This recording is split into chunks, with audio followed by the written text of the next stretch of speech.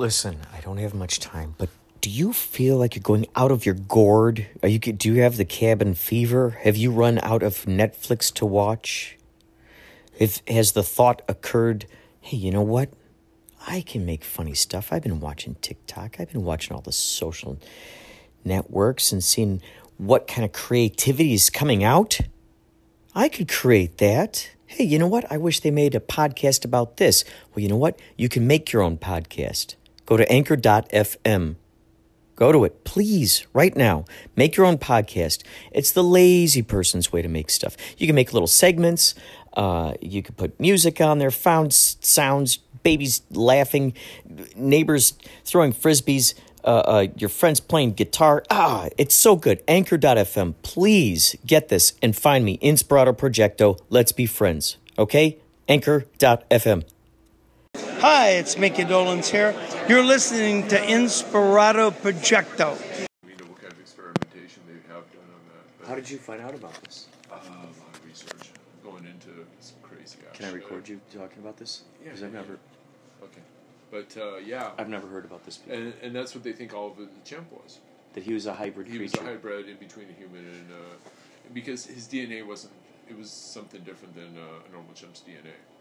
And there's only one difference between, I forgot the name of the one chromosome, but between man and, say, chimpanzee, there's only one chromosome. So 1926, how did you first hear about the it was woman who was experimented on? Okay, I can't remember exactly why I went into this, because you know how I am. I go into whatever, trying to find out all this information, especially recently, with the ties with the Anunnaki and the Bible. Matter of fact, when being up there in Temple City really changed my outlook. Being with a extreme, over-the-edge Catholic, and with my philosophy and everything, that she took me down some really strange paths, and it was very eye-opening because everything tied together even further. Oh my gosh! Crazy further, because all the things that she was telling me that were in the Bible, I was over there telling her the real story behind it and how it worked in detail. And she's like, you don't know this because the Bible doesn't say this. And I says, but there's other books that tell you the truth, that tells you about this incident more than one line, like the Bible says. The Bible, it's very vague. There's actual documentation saying, no, this is what really happened at this event. Blah, blah, blah, blah, blah, blah, blah, blah, blah, blah, blah. You know, like what happened between... this all came about between Abraham and Ismail. There was a huge break. It was the biggest break in the Bible, because what it did is it broke up the Muslim world from the Christianity, from the Jewish world, and it's written there in the Bible, and it's written there in the Quran. You know, when this break happened, boy, and I went back into the Anunnaki notes. Sure as shit, it's in there. You know, another biblical thing being right there in the middle of their scrolls, their tablets that are off limits to us. The information's there, and it was really amazing. But God, that's incredible. It's incredible. It all ties together so well. You know, the story of Cain. You know, you read about it in the Bible, and that's what I was doing with John last night. As I pulled out his Bible and I started reading the Bible. And I said, okay, this is what I found out. This is what the Bible says. This is what I found out. This is what the Bible says. He goes, man, the Bible just doesn't tell you anything. You know, and then when I tried to explain to her that I don't live by the first book of the Bible, and she goes, oh, the Old Testament. And I said, no. I live by the second book. She goes, oh, the New Testament. I said, no. There are 3 books of the Bible. She goes, no, there's only 2 books. I said, no. She goes, no, there's 66. I said, no, there's 3. If you look in the Bible tells you there's 3 different books. Okay? The one for now, the one for later, and another one for the far future. And this is why Sir Isaac Newton went looking for it. That was his life goal. Oh, if you go through his notes, it's not the law of... to try to find another book of the Bible? To find the other book of the Bible. He was obsessed by it. His whole life was trying, because he found the verse in the Bible that says there's other books of the Bible.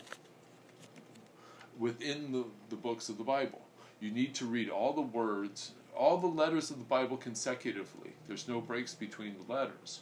The Bible tells you this. And it's only the first 16 books that were written by God, not the rest of them. Only the first 16 that were written by God. And if you do this in ancient Hebrew, you put all the letters together, there's 316,000 and something letters total. Then it has a code. There's a code built into it. And the code is the Bible code. That's what I call it. A lot of people call it the Torah codes. And it was created for a computer system. So that was the second book. Because now you can... The first book was meant for suppression, to suppress humans. Because humans at that time were fighting because they wanted supremacy. They didn't want to be slaves anymore. Because basically they were slaves originally. So the book was meant to hold them down. That's why the Temple of Babel came along. Was they confused all their languages because they were talking too much. And they talk about this. They were talking too much. They were starting to band together. They were going to fight against us. And we didn't want them to fight against us, so we jumbled all their language together. Now they can't fight us anymore. The original creatures that were first made, were created, lived between 800 and 900 years. That didn't work either, because during that time, for that long of a period that they're alive, there's dissension. So they had to cut down their lifespan. And that's why, Methuselah and Noah lived to be 800 years old, while Moses lived to be about 150 years old. I think he died at 120-something years old. Okay, now we live to be about 70, because they found out there was even dissension later on, so they even cut down the lifespan even more for us. So the Anunnaki wrote the Bible, and then started. How do you think they first distributed it? Just scrolls, or did they? Or no, did they write it, or? Okay, if you go by what Moses says, okay, because I think you have to go by the word of the Bible. I think it's correct. I haven't checked that link yet between how it was brought to Moses and see how that all works together with their scrolls. It'd be fun to see the connections between and then deciding what language, because you're saying it because it was in Sumerian or what, Hebrew or ancient Hebrew, something close to ancient Hebrew. They somehow overlapped, kind of like how Spanish can understand Italian a little bit. Right, and how French can understand Spanish, and how Latin is really close. All the Romantic languages are very close. It's the same thing. So that's how the guy that you know, or whoever read through the tablets, found the tablets, that's how they were able to decipher that, because they were like, oh, this is too close to this language. And you're like, whoa. This is just like ancient Hebrew. And they were able to decipher everything. So when they were writing Hebrew... That was before... Because that was found before before the Tower of Babel? No. The Rosetta Stone. Because they knew... Rosetta Stone was the main key. Because the Rosetta Stone was basically... It showed 3 languages, all interpreted, all on the same piece of rock. Because before that, we didn't know about ancient hieroglyphics. We had no idea what their language meant. It was a bunch of these, symbols of whatever. After that, we knew, because we understood ancient Hebrew from back in the day. And you had this rock that went in and says, whoa, now this symbol means this symbol in ancient Hebrew means this in Egyptian. Cool, okay, now we understand. We have a translator. And it was with ancient Greek, too. So it was, ancient Greek, ancient Hebrew, and hieroglyphics. The 3. But that was before that. But they knew the language all along. So the Rosetta Stone apparently had 3, you said 3 different languages on it? Yeah. Could you, that'd be interesting to know the story of those who were the linguists, so to speak, who were able to find the connections between the languages and spend time with people that understand, this is what rock means. It means schning schnunk in whatever, or in this language. And finding those comparisons, like, and then giving that information to others and teaching that. I mean, it's just crazy when you think about that. It's like the Anunnaki's name for Earth was Eden. Okay, the Garden of Eden. Okay, is that a coincidence? I don't think so.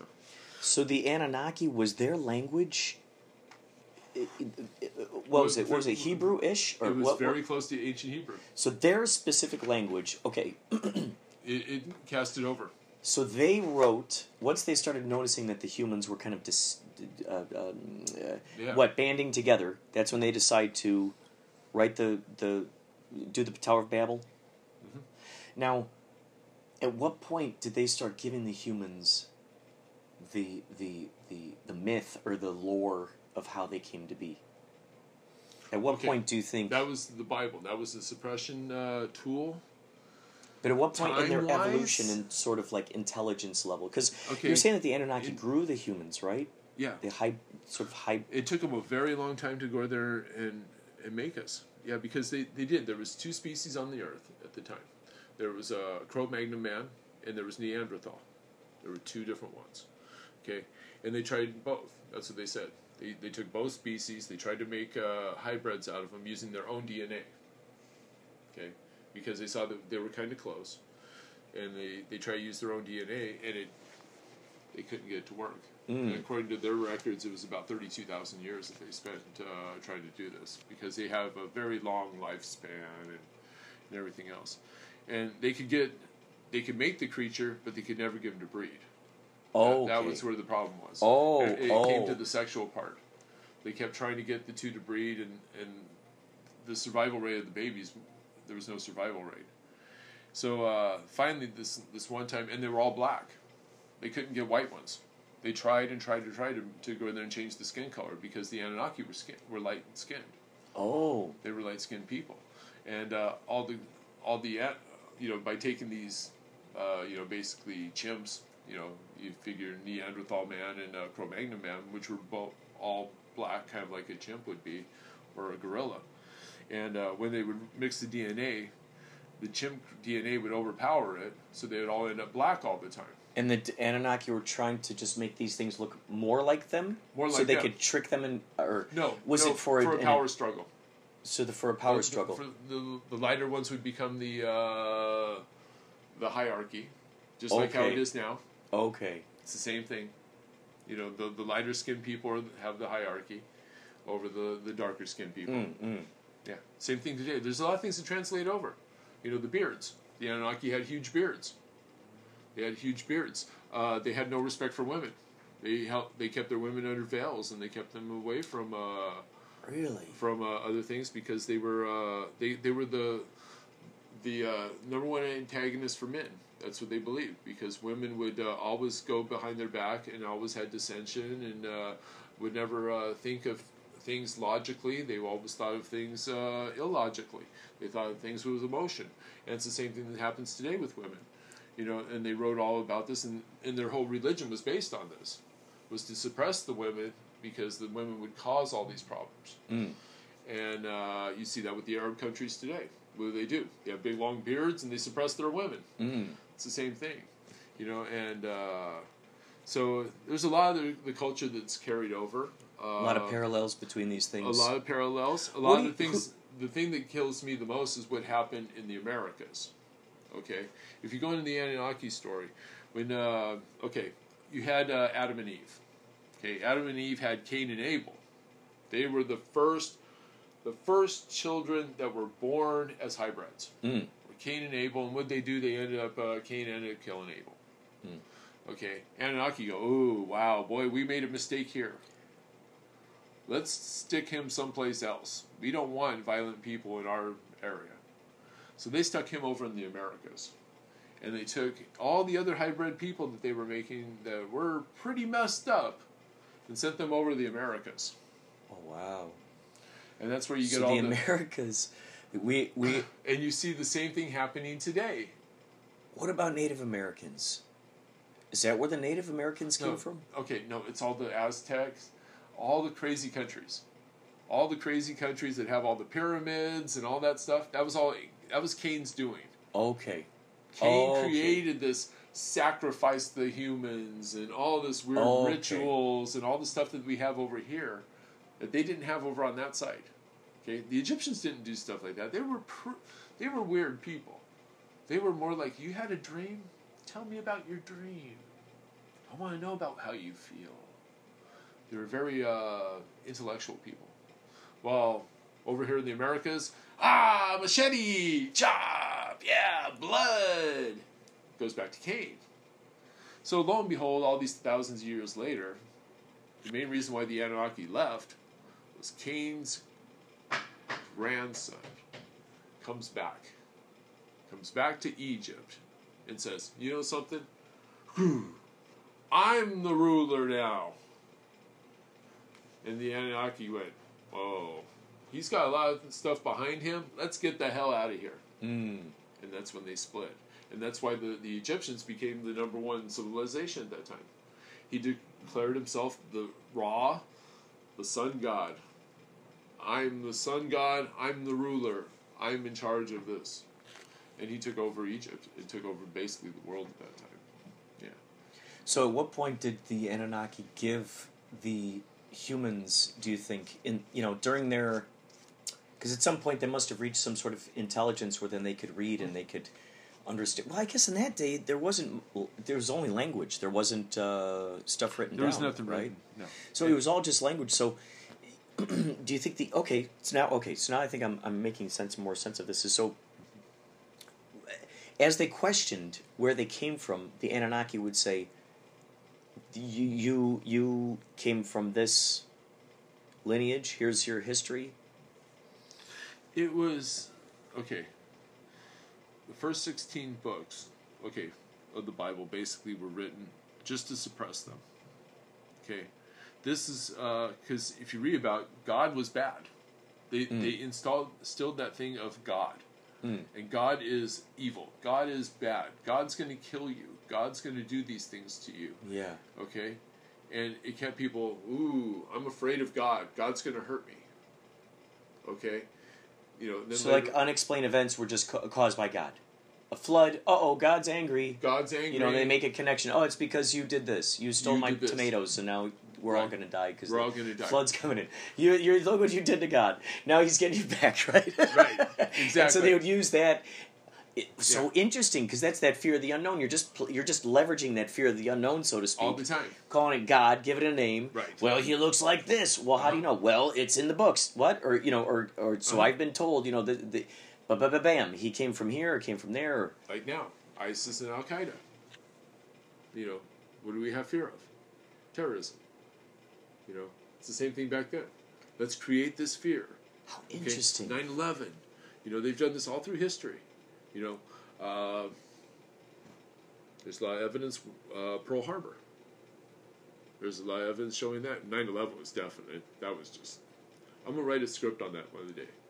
It's going to be called The Greatest Heist. It's going to be written in the perspective of an 8-year-old child. Yeah. And he's going to be there at 9/11. And the whole thing leading up to all the events before 9/11 to show how 9/11 happened. Okay, because there's a lot of things that happened before 9/11. Okay, a lot of shit happened, and to show that kid when he was in the building, when they had all the security guards over there with guns, 6 months before the buildings went down. So maybe he was like busy playing hide and seek from his friends or something. He ended up coming across this thing and kind of snooping around, right. Maybe. Yeah, or watching the people bringing the explosives in the building to blow up the building 6 months before the towers went down. It's so interesting because these days with the idea of internet and YouTube and the ways of being able to get, having a blog, being able to get information out there faster, and especially in this day and age with Photoshop and all that jazz, and there are still major hoaxes, media hoaxes and all that stuff. Crazy. And CIA planted as journalists on news and whatnot. Knowing that stuff goes on now, just imagine how much even more you could have gotten away with back in the day, where you could just come up with any story. Anything, yeah. The master plan behind 9/11, it was crazy. It started a year before, a year and a day. That's when it started, September 10th, 2000. That's when it all started. There was documentation on that day from Rumsfeld, Cheney, all the bigwigs, saying that it was time to go there and have a big shakeup in the world because people were becoming too complacent. And it was a document that was written, and it was at the Department of Defense, and it was outlined. It was given to at that time I think it was President Clinton, and saying, hey, things are too stale. We better do something here. Lo and behold, guess what happens? Bush comes into office. Clinton's already, his mind's gone. If you go into Clinton's mind at that time, all he cared about was pussy, movies, and golf. I read a very interesting story about him. It was by his chief of staff. And it was called "Where's Bill Clinton?" And this is a guy that spent 5 years with him. And it was first 4 years of his presidency, best president I ever worked under. He said, that man, he did a whole bunch for this country. He said, as soon as he was inaugurated the second time, he goes, had a staff meeting, he goes, I did my job, you guys do the rest. I'm going to go watch a movie. And that's how it ended. He said, within 6 months, the guy didn't do a damn thing. And he said, I left office. I quit. And that was the truth. The last 4 years of his office, Hillary ran the place. And she was a fucking witch from hell. Killing people like you wouldn't believe in there. You know, when you go through the history of it all. You know, what did they do at the White House? Did you ever hear about what they did at the White House? When they left the White House, Hillary went there and took one of James Madison's bases that Dolly Madison had made. That was sitting in the White House for all these years. Got it smashed against the wall. Yeah, because I can do it. Got spray cans. Sprayed the walls, graffitied the whole fucking White House. Took hammers and shit and broke everything that was in there except for a couple of the George Washington things because they have respect for George Washington. It took George Bush an extra month and a half to move in the White House because they had to renovate it after the Clintons left. Okay, so do you think these people know that the... Because I thought I heard you say something about, or I've read somewhere, that the Anunnaki are, in a sense, still kind of got their eyes on us and kind of making decisions and stuff. There's all kinds of shit going on. Do those folks know... Do you think that presidents are aware that the Anunnaki are there? Is that part of the classified top-secret information that they're given when they go Okay, when the Bible codes were discovered, you know, 1991, that's when they were discovered. Where it all went back to was... what was his name? He was the president of Israel. It wasn't. It was after Menachem Begin. I forgot the guy's name, but anyway, he was going to be assassinated. Mm. And when they found out the Bible code, this Bible code is just amazing. You can ask it anything. I did. Well, as a side note, I think it's interesting that no matter what language that was written in, the math still retains the same. It still retains the same. So whatever you find in there could end up, if you read it there and those numbers match up, you could find it, like, let's say if you're Korean, or whether you're frickin' Hungarian, whether you're whatever. It doesn't matter what language it is. So what did you notice about it that had to do with you? Oh, with me, my personal experience was really what the bizarre. heck Because, okay, Rips, Professor Rips, he's the guy that discovered it. Okay, because he went back and he saw what Sir Isaac Newton did. He saw what Hitler did, because Hitler was the next one. Hitler had a whole team of code breakers in a warehouse trying to break a Bible code. Okay, they were trying to find some kind of code by using the information that was in the Bible. Wow. And they came close. They came close. To really figuring it out until we broke up their regime. They came very close. So Rips looks at all this information. He's Jewish. He's looking at all this stuff, and he's like, I'm a mathematician. I have a computer. Let's see if I can do it. So he did. He duplicated whatever was in the Bible. And he says, okay, my first test. Blah, blah, blah. His name starts with M, something Rips. He puts in his name, and it shows his genealogy. In the Bible code? In the code, on the computer. Because he asks the computer to find me in here, right? And it comes out with, oh yeah, you have this over here, you have this, you have this, you have this, you have this, and it tells you all this stuff about you. And he's like, what the hell? So it was Why is the Bible code to know about me? Right? So he looks at it and it says, okay, you were born on this day. Oh my God, I was born on this day. You're going to die on this day. Oh shit, I'm going to die on this day? Oh, thank God I'm alive today. Okay, I'm going to die on this day. Okay, this is your mom. This is your dad. This is your kids. You, originator of the codes. Whoa. I am the originator of the codes. I am this.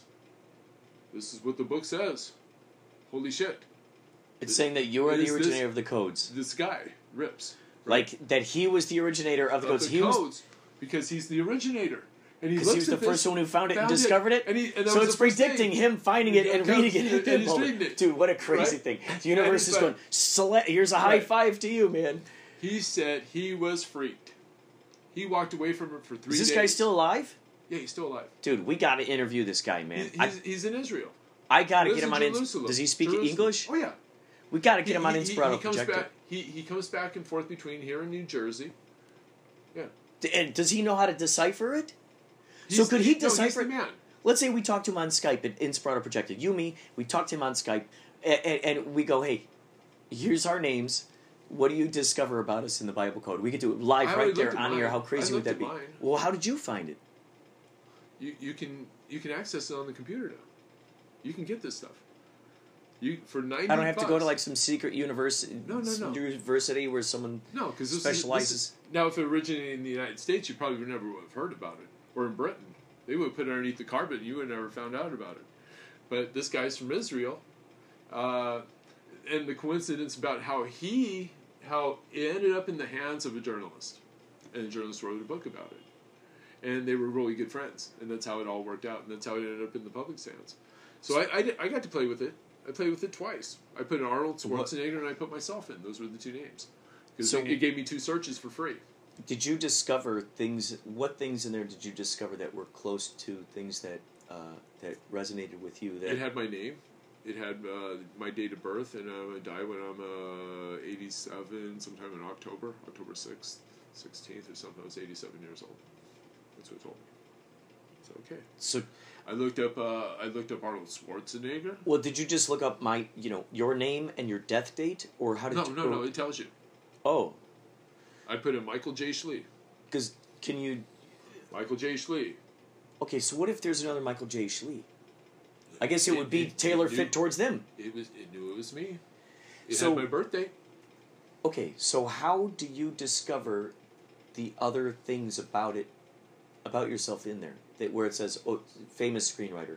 It didn't tell me. It didn't tell TV me mogul. anything. Things that are like... because there's other searches that I probably could have went into, but that was the first one I found. What kind of searches do they give you options for? This one only gave me 2. I got 2 searches. Boom! I came up with this one. I selected this one. I said, okay, cool, and that's what it told me. And I was like, holy shit, this is scary.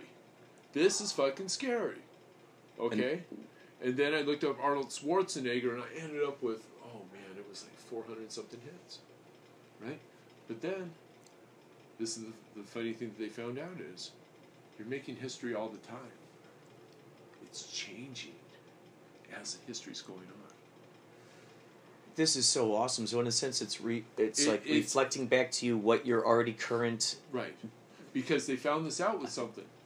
Something happened. They looked at something in the past, right? And it said one thing. Something else happened in the future. When they went back to it, and they went back to the same thing, it said a different thing. And they're like, but the words of the Bible don't change.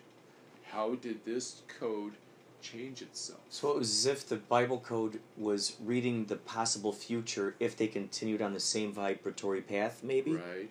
And if they didn't make so maybe when you made an alteration, maybe you first read it and it goes, okay, here's what happens if you continue on this path. Yeah. But you can always change it. You can always, and then once you change it, come back and read it again, and you go, oh, this is reflecting the new decision I made.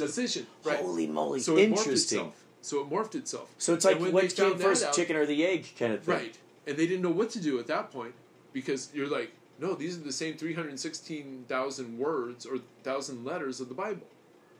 They didn't change themselves. What's changing them? Somebody else still has control over this book. And it was like, oh, fuck.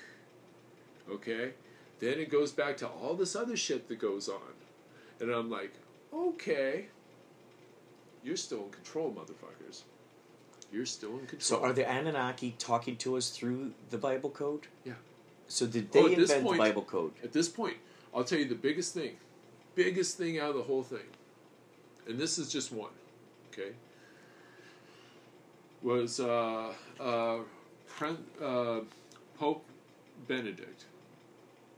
One of the biggest things that they talked about Pope Benedict in the Bible was he is the last pope for the end of days. When the earth goes, he's going to be your pope. Okay? I'm like, oh shit. I knew this before he became pope. I'm like, oh man, we don't have much time. We don't have much time. Okay? How long did he last as pope? 9 months. He resigned. The only pope ever to resign in, the 1600 years of popes was this guy. There's a reason why he resigned. So he wanted to resign before he died. So he wanted could to change resign. history. He changed history. So he knew that if he stayed as pope and he died, would be the... If he was still alive... So he cut it off early. He cut it off early. He did something really extraordinary. Exactly. Okay. Whoa. That was one. Okay. The guy that died. It's like he created a new timeline. It's so interesting. It fits in line with quantum mechanics. Perfect. Yeah. And the thing is, the codes tell you this. This is meant to be changed. We're giving you the code. We're telling you where you can go, but don't go there. We're telling you the other direction. That's what it's all about. Wow, so it's like you're peering into a crystal ball and it's feeding you a possible future. Well, and it definitely the path that you already took. It definitely already knows the path you already wrote because you've already written that story. Exactly. There it is. And then on top, that's beautiful. So it's making you refamiliarize yourself with the path you've already taken, as well as going, you continue on this path, in this mindset, in this ecosystem, so to speak. Here's the kind of trees that you will grow. Here's the kind of creatures that you will grow. Here's the untimely death that you shall meet. And so, but if you go, change a little something in your diet or whatever new in there, now you've created that whole new path. Wow, that's incredible. Wow. So then that kind of ties up with, that mindset of like, oh, well, this is my lot in life. Oh, this is the cards I've been dealt. Oh, this is just how it'll always be for me. It has nothing to do with it. It just shows you that, look, okay, do you want this to be your life? Yeah. No. Okay, bam, here's... And it just shows you how much of an illusion a clock is. Yeah. It's only an illusion. Yeah. And then I was trying to explain to somebody, too. And I said, and you can manipulate the clock on your own. And they're like, no, you can't. How do you do it? Are you fucking crazy? And I says, you can manipulate the clock. I tell you, and this is the reason why. It's called metabolism. And they're like, what do you mean? I said, it's real simple. Your metabolism is slow. You walk around like a slug. Okay? You're moving so slow. That clock goes super fast. Yeah. It moves super fast because you're moving so slow. Incredible. Okay? Dude. But when you're moving fast, and your metabolism's up, that clock goes super slow. Whoa, that's interesting. And when I looked at this as on the scientific end, it's all in my book. I wrote all about this shit. Yeah. So when you increase your metabolism, you live longer, you have more of a quality of life, everything else. And time goes by much slower. Well, that's the other thing that I've heard too, is that when you get into that mode of just being in the now, when you get into the now, time does definitely become malleable because you don't have that thing in the back of your brain of like trying to put the brakes on, like, oh gosh, I got to hurry up and I got to get there. Or you're not forcing anything; you're just living in the flow. Yeah. And by doing that, you're really making the most out of your time because I think that's how that is the secret to the youth, because then you don't feel there's no pressure on your back, there's no pressure in your brain, there's no pressure in your face. Mm-mm. And so now that's why you get like the Dick Clark kind of thing where you're youthful, your youthful spirit, and then it shows up on your face, shows up in your demeanor and everything. Yeah, and staying relevant with new people, because when you're not relevant anymore, you fall down, you go down. And I think too, becoming as relevant with nature as possible, growing that relationship. I think with you being in Temple City and you being so close to nature, holy cow, dude! I can only imagine how much that amplified your superpowers. I think that's why I knocked out all that shit. John was like, what the fuck happened to you? He goes, you knock out all this shit as soon as you get here, plus you do this fucking video and you've only been here for a few hours. Dude. And I was like, this has been pent up in me. I said, I got to work. Dude, every scientist deserves to have his laboratory. And you know what? You put yourself into that laboratory where all of this... And then when I tell him how fucking Hollywood works when I come back, and he's just like, oh my God. And I says, it's totally different than what you thought. I said, this is how it all works now. I said, this is how you make, and like I was explaining to him, I said, when I put all this shit together in these packages that I showed you, I said, this stuff is all connected. And he's like, I see this now. And I'm like, fucking connected. It's a renaissance. It's crazy. Oh, wait. You know what? Hold on. I'm going to just... Either A, I want to continue talking, but we just don't refer to the beautiful things we talked about earlier. Oh. If you catch my drift. Oh, we were talking about apes and the apes. Oh, yeah, good. Well, I mean, earlier over next door is what I meant. Oh, yeah. So I don't want any of that stuff to seep in. We'll talk about Oliver. Okay. Oh, yes. Okay. Oliver. Oh, yes, Oliver. Okay, yes. Yeah. Oh, yes. So. Oh, but in 29, they did the same thing. They forced two women with a. This is in a laboratory. It was outside of Trenton, New Jersey. And they forced two women, and one of them they both became impregnated by a chimpanzee. And one of them died, one of the babies died during birth. The other one lived 12 years in captivity. And, not a good situation. It was a very bad situation. How tall was it?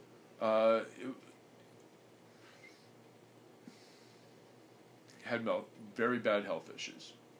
Did it look like more like a human or more like a chimpanzee? Did it have a human face but a chimpanzee body? Did it have a chimpanzee face but a human body? What they said, it was a cross. It was male. It was a cross direct in between. It was something very bizarre. And it was sterile.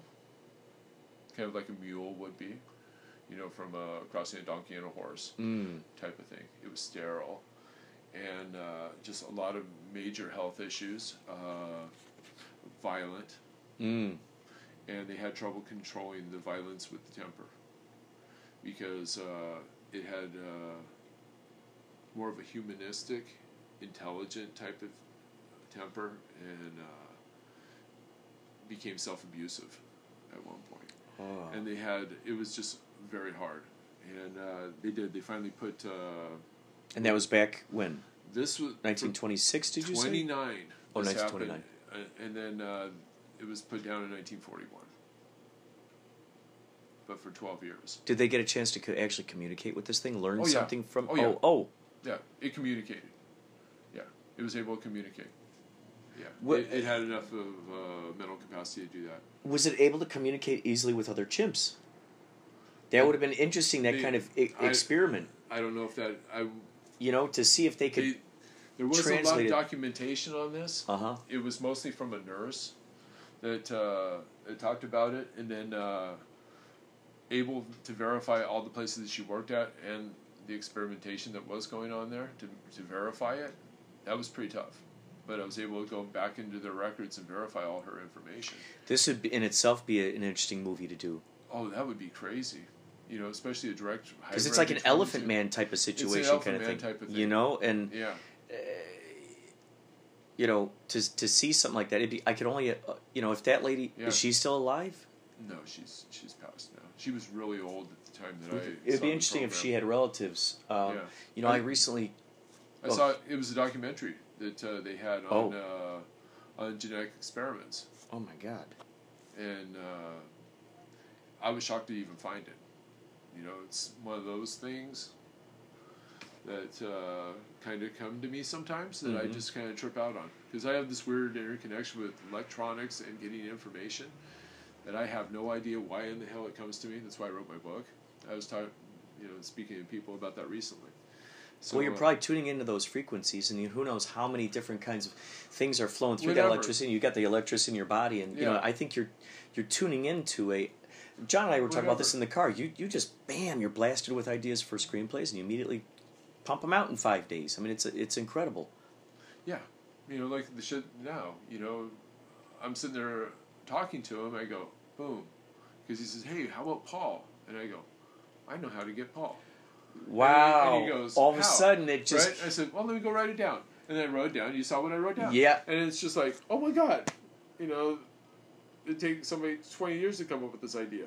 And I just go, oh no, it just came off the top of my head. It was funny too, because as we were going up to his office, he's like, oh yeah. He's like, Mike got an idea to write something down, so he's in there writing it down. And I'm like, oh, that's great, that's awesome. Of course he is, and he's I mean, it's thoroughly impressive to see just how much you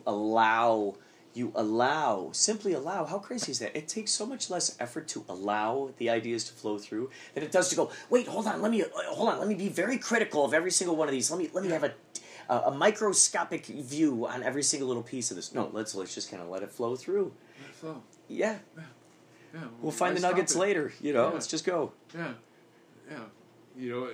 Look at that productivity. It's crazy. I just put up all my red flags with people. But with the creativity and the energy flow and stuff, bring it on. And that's what just kills me. I just love the ideas so much. And and it does. A lot goes back to my background. Okay, I did all kinds of weird shit as a kid. I was always doing crap. I'm an explorer. That's what I was. I lived in the mountains. I did all kinds of weird shit. So you're a survivalist, basically. You're telling me how you know about the berries and what to eat. I could live out there in the middle of nowhere. My uncle and I used to do that. We did this twice. Right? I think I was 15, 16 at the time.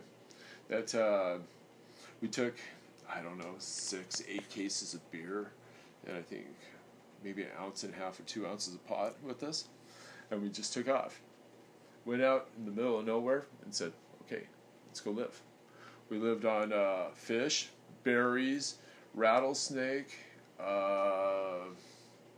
I found like a guava type of tree out there in the middle of nowhere. I tried it. It was great. Wow, sweet dude. as hell. Did you have one of those I'm imagining those little manuals where you're matching up the berries in it? It shows you okay, this is okay to eat. No, don't go near that. No, we didn't have any. You guys just somehow knew this stuff? Yeah, you just do it out of ingenuity. You look at the plant. Yeah. And then, if you can find dandelions, you always know you can eat dandelions. That's like having lettuce. It's tremendous for you. It's the best thing for your liver you can have on the planet. I've heard of dandelion wine. I've never tried it. I didn't even realize that was actually really what that was. I never even understood. Yeah, the dandelion wheat. It is just tremendous for your health. Wow. Yeah, making it into a salad with the leaves. You take the roots, you dry the roots, and you make it into a tea. The roots. And the tea is fantastic. It tastes great. Yeah. You put a little bit of honey in with it. It's great. Dude. Yeah. So, there's all kinds of stuff out there in nature you can eat. So, how long were you guys out there? Just we living go out off for 2 of, weeks. 2 weeks, 2.5 weeks. Wow. Like that. Wow. Yeah. Drinking a lot of beer, getting high all the time, and, eating whatever.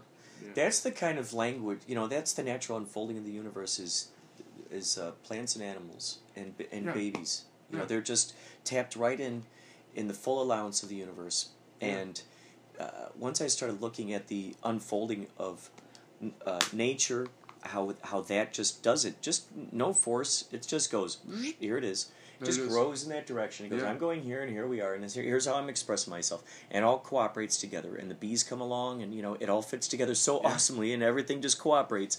And they give us what we need, and we give them what they need. And it's so phenomenal. Yeah. And as I look at them and I respect how it unfolds, and the more that I try to grow a relationship with it, in that sense, the closer I get to understanding the language of the universe. Because now I'm like, oh, okay, cool, here we go. We're in the same frequency. It's the harmony right there. Yeah. Yeah, because there's this balance, natural balance in everything.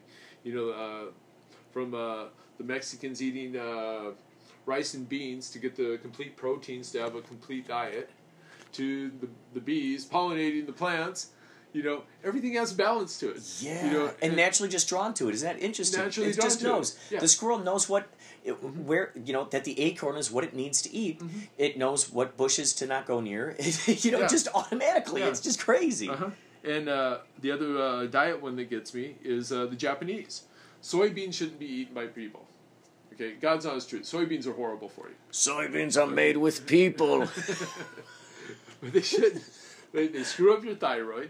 Okay, they're a female plant, so it messes up the whole male system, sexual system. Whoa. Okay, it does. It's the main reason why most of the men are becoming really skinny. No wonder I have so many teats all of a sudden. So many teats. It'd be funny. Man. The more I eat the soybeans, I grew another nipple. There's 8 nipples now. Yeah. But if you eat fish, it takes away the effects of the soybean. So it's the perfect diet for the Japanese. Interesting. Yeah. So you can eat all the soybeans you want as long as you're eating fish. So they're it's a wash. It's like canceling each other out. Right. Just like the rice and beans with the Mexicans. Interesting. Yeah. Interesting. Yeah. And who'd ever figure that? And just being naturally drawn to that. And you know what's so interesting? How that environment feeds the inhabitants and the inhabitants feed the environment. Yeah. It just keeps going with itself. Like somehow. Right. Like there's those Paiute Indians who they eat those flies that are in the pond. They go out there and they sift it with like this tennis rack looking thing, and they eat the flies. And you're going, whoa, like, okay, that's all they got apparently, that or the fish or whatever creatures are running around. Yeah. And you're like, whoa, you're going to end up making a diet based on whatever's there in your environment. Whatever it's and you're not going to judge if your grandma did it and your great grandma did it and everybody eats the flies. Well, that's just what we eat. Yeah. And I explained that to Sammy the other day. I said, what animals on this planet eat food because it tastes good? One, us. Nobody else. Yeah. Yeah, because if you just eat steak for what steak is, it's not isn't appetizing. No, but if we were animal, we didn't have cooked food and all these tools that we have. Right. What would we eat? Thank God we found fire so we could cook our food. Otherwise, we were eating raw meat. Raw fish, raw whatever. Yeah. And then, who came up with the idea to add a season, or that a season was even something to eat, or even, like the idea of salt. Oh, throw some salt on that thing. Ooh, now there's something about that. I like that. Oh, here's a little... That goes back to the Indians and the Chinese, because they're connected, and that's where all the seasoning came in. Because the Spice Islands and all the spices that the American Indians kept following, because the American Indians, they're the American Indians and some of the Mexican Indians. That's where all the really good holistic medicine came from, because they were trying every plant there was for medicinal reasons and writing down all this stuff and keeping record of all of this. And the Amazon, that's where almost every prescription drug is originated from. Is from some kind of plant in the Amazon. Incredible. And of course ayahuasca, that connects, as you've always heard through these stories, that connects. It's like with true Mother Nature. You are truly communicating with Mother Nature when you're taking ayahuasca, and she teaches everything about yourself. You're really confronted with the dark side, and your worst nightmares, all that stuff, but you work through it. You get out the other side, and dude, you are just, and it's like you've shed that old skin, and now you've grown into this whole new thing. Yeah, it's amazing how that stuff is. Like the Oriental, herbs, the seasons, the all the herbs and spices, all that stuff that you can take that is just a natural, helpful thing, like the Infinity Diet that you created in your book. One of the best health things there is on the planet for a human being, okay, is algae. If you eat algae, if you want to stop cancer and be really, really healthy, eat shark. Shark has like tremendous properties because sharks never get sick. Wow. They have the most incredible immune system, and whatever illness comes to them it's gone. They're never sick at all during their whole existence. What do you think the elements are of the shark, of its immunity system, that it could be the golden nuggets of that immunity system, so we could just take it in pill form? Oh, it goes back to the way that the blood. That's what it all goes back to. Is that there's something in the shark tissue, and especially like the cartilage, that'll change the way that the blood. How do I explain this? It cuts off the circulation to certain things that are harmful to your body. Oh. Yeah, it kind of like builds a barrier. Okay, it starves them in a sense. It starves or something. them out. It's like, okay, you know what? We're closing off that path. Right. Okay. And that's what it does. Yeah, and it says, forget you, Yeah, you're off to the side. Yeah, and there's nothing else on the planet that does that. Nothing at all. Yeah, and then the algae, like spirulina, chlorella. Those are the two main ones. Spirulina especially, it has as much protein. It actually has per volume twice the protein of beef. Okay, and this is a plant. Okay, algae. Well, no, algae's living. Okay, it's twice the protein of protein. It's missing 4 ingredients to having every nutrient that the human body needs to live. Algae? This algae, spirulina. It's off the coast of Mexico. Okay, 4. Only 4 things missing. Okay, we need 102 different nutrients, micronutrients, and vitamins. So you really ought to take that instead of a daily vitamin, basically. Oh, definitely. That just... Yeah, over the top. Dude. Okay? Spirulina. Yeah. And it's only missing 1 element to replicating red blood cells. Interesting.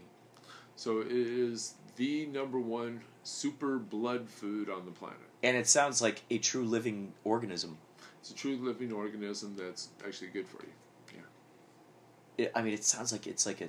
Superfood. It's living. It's the best superfood. Yeah. Dude. Yeah.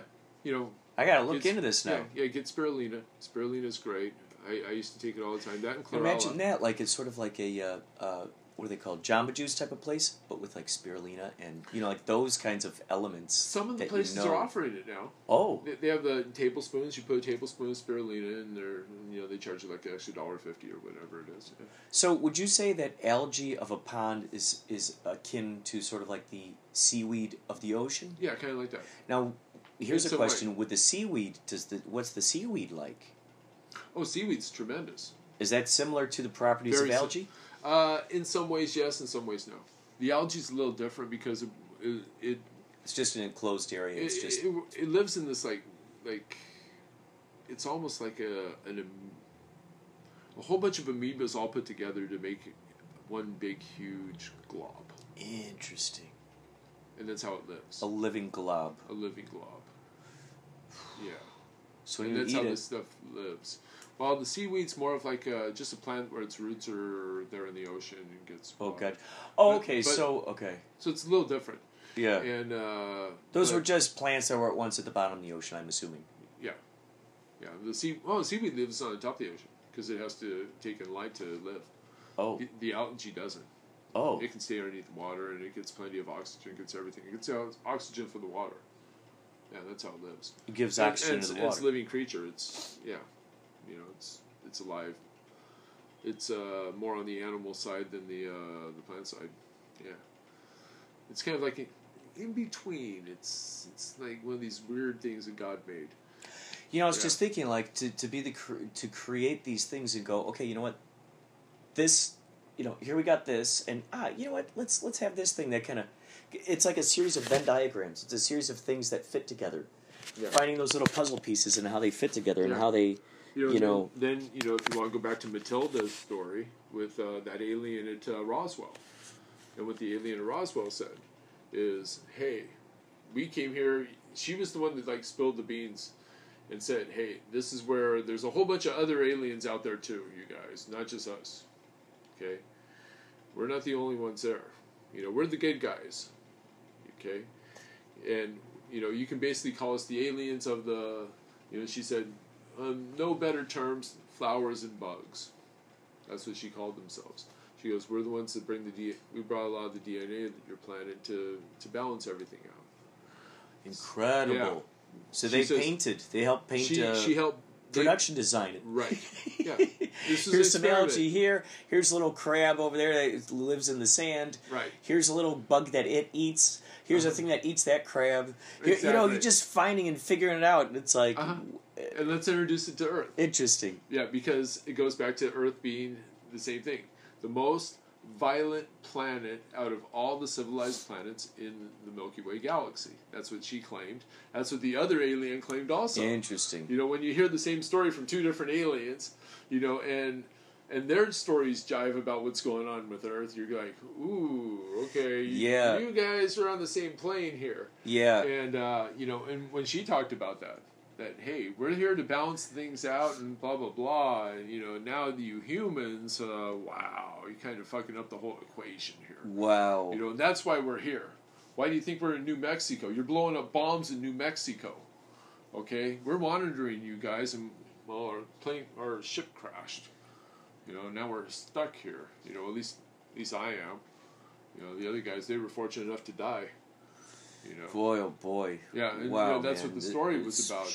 Yeah, and she talked about that. It was all about the DNA. It was just bringing DNA over here, starting new seeds, starting new plants. Let's make this place like a jungle. That must have been so much fun, adding all those little elements, all those little pieces, going... Yeah, okay, here's going to be a Sasquatch. I guess it's going to put... I'm thinking if I love to put question marks in people's brains, I'm sure there are other creatures that are even more highly evolved than my brain in terms of vibrations that also loves doing mischief and pranks and leaving question marks in people's brains. Yeah. And those things obviously know that I like those things, so they're going to leave those things for me. Yeah. It's like, here you go, here's a little thing for you. Just go, just follow your intuition, you'll find something fun, I promise you. Right. I left something over there for you. It's a little thing that makes you go, It's like when Scooby-Doo floats through the air, he's like, you see him, he's like moving towards the smell, like, there's ham and eggs in here, Yeah, you see the smoke. Yeah, he follows it. Yeah, it's like this guide is going, okay, bloop, bloop, here's this little thing. That's funny. So yeah, God, that is so crazy. Because I do, man. I look at that story, and then and she mentioned the same thing, then stupid humans show up over here and fuck up everything, and that's where the other alien race came in and says, hey, all right, now we know where we could put our prisoners. Because that was their whole plan, because they were the bad alien race. Wow. Yeah. So they populated us with the prisoners. Prisoners. Yeah. It's like Prisoner Planet. It was Prisoner Planet. Yeah. That was their plan until they had their war, which caused the extinction of the dinosaurs. That's what they claim. Because they had a full-out war over the planet back about 60 million years. They said 68 million years.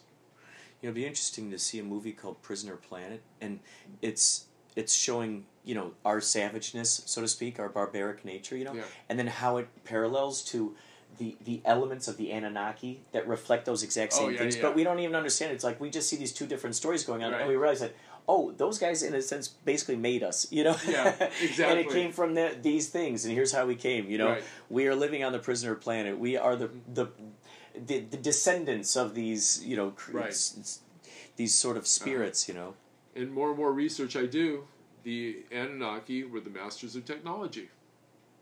They had technology. The stuff they're finding on Mars.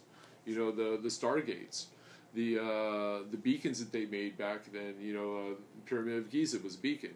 The pyramid on Mars was a beacon. They could see each other. You can see them coming out from Earth. They knew exactly where they had to go when they had to travel, back then. They had to shut them down when they left the planets because they said... So it's kind of like a lighthouse, so to speak, a cosmic lighthouse. They could see, here we are. Yeah. Did they? Are you implying that they? Did you say they connect, like connecting the dots, so to speak? They like wouldn't the lights connect the are dots, but you would see it coming from Earth. Was it like a pathway? Like you would see, like in a. It was a pathway. That's cool. You could see, like a spotlight in a fog or something. Right. So probably from space, you'd figure planet Earth would kind of look like a lollipop, because it'd have this beam of light coming from it. Yeah, that's cool. And it was strategically placed. And so they would travel. They would travel through that. Mm-hmm. Is that what it was? Were they traveling through light speed, so to speak? No, the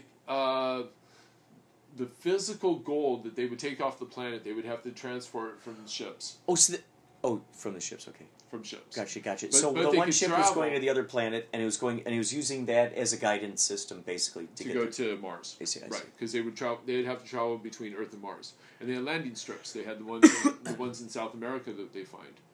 The landing strips there, because they were all connected with Cain's people. Because Cain's people were also mining for gold. You look at all the Incas, the Mayans, and all those people. What they have? A bunch of gold also. So they were mining gold over on the Western Hemisphere, mining gold really bad over in like Zimbabwe for the Zaire, Anunnaki. For the so Anunnaki. basically, those were all the different areas where this was going on. It's like if you got a bunch of different Wendy's out there. Like, okay, here are all the franchises, so to speak. Right. But it's all funneling back to the Anunnaki, which is all going back to their planet. Mars. To Mars. To Mars. Okay. Because it was for the easier, atmosphere. Right. Because the way that Mars goes around the planet compared to the way Earth goes around the planet, I forgot how it all worked. Because Mars has almost an identical year cycle of 365 days around the planet. So Mars is always so far away from us. So it was easier for them to go from here to Mars than it was from Earth to their planet. Oh. So they used Mars as a jumping place because Mars had life. They had water, they had everything else until the Great Flood.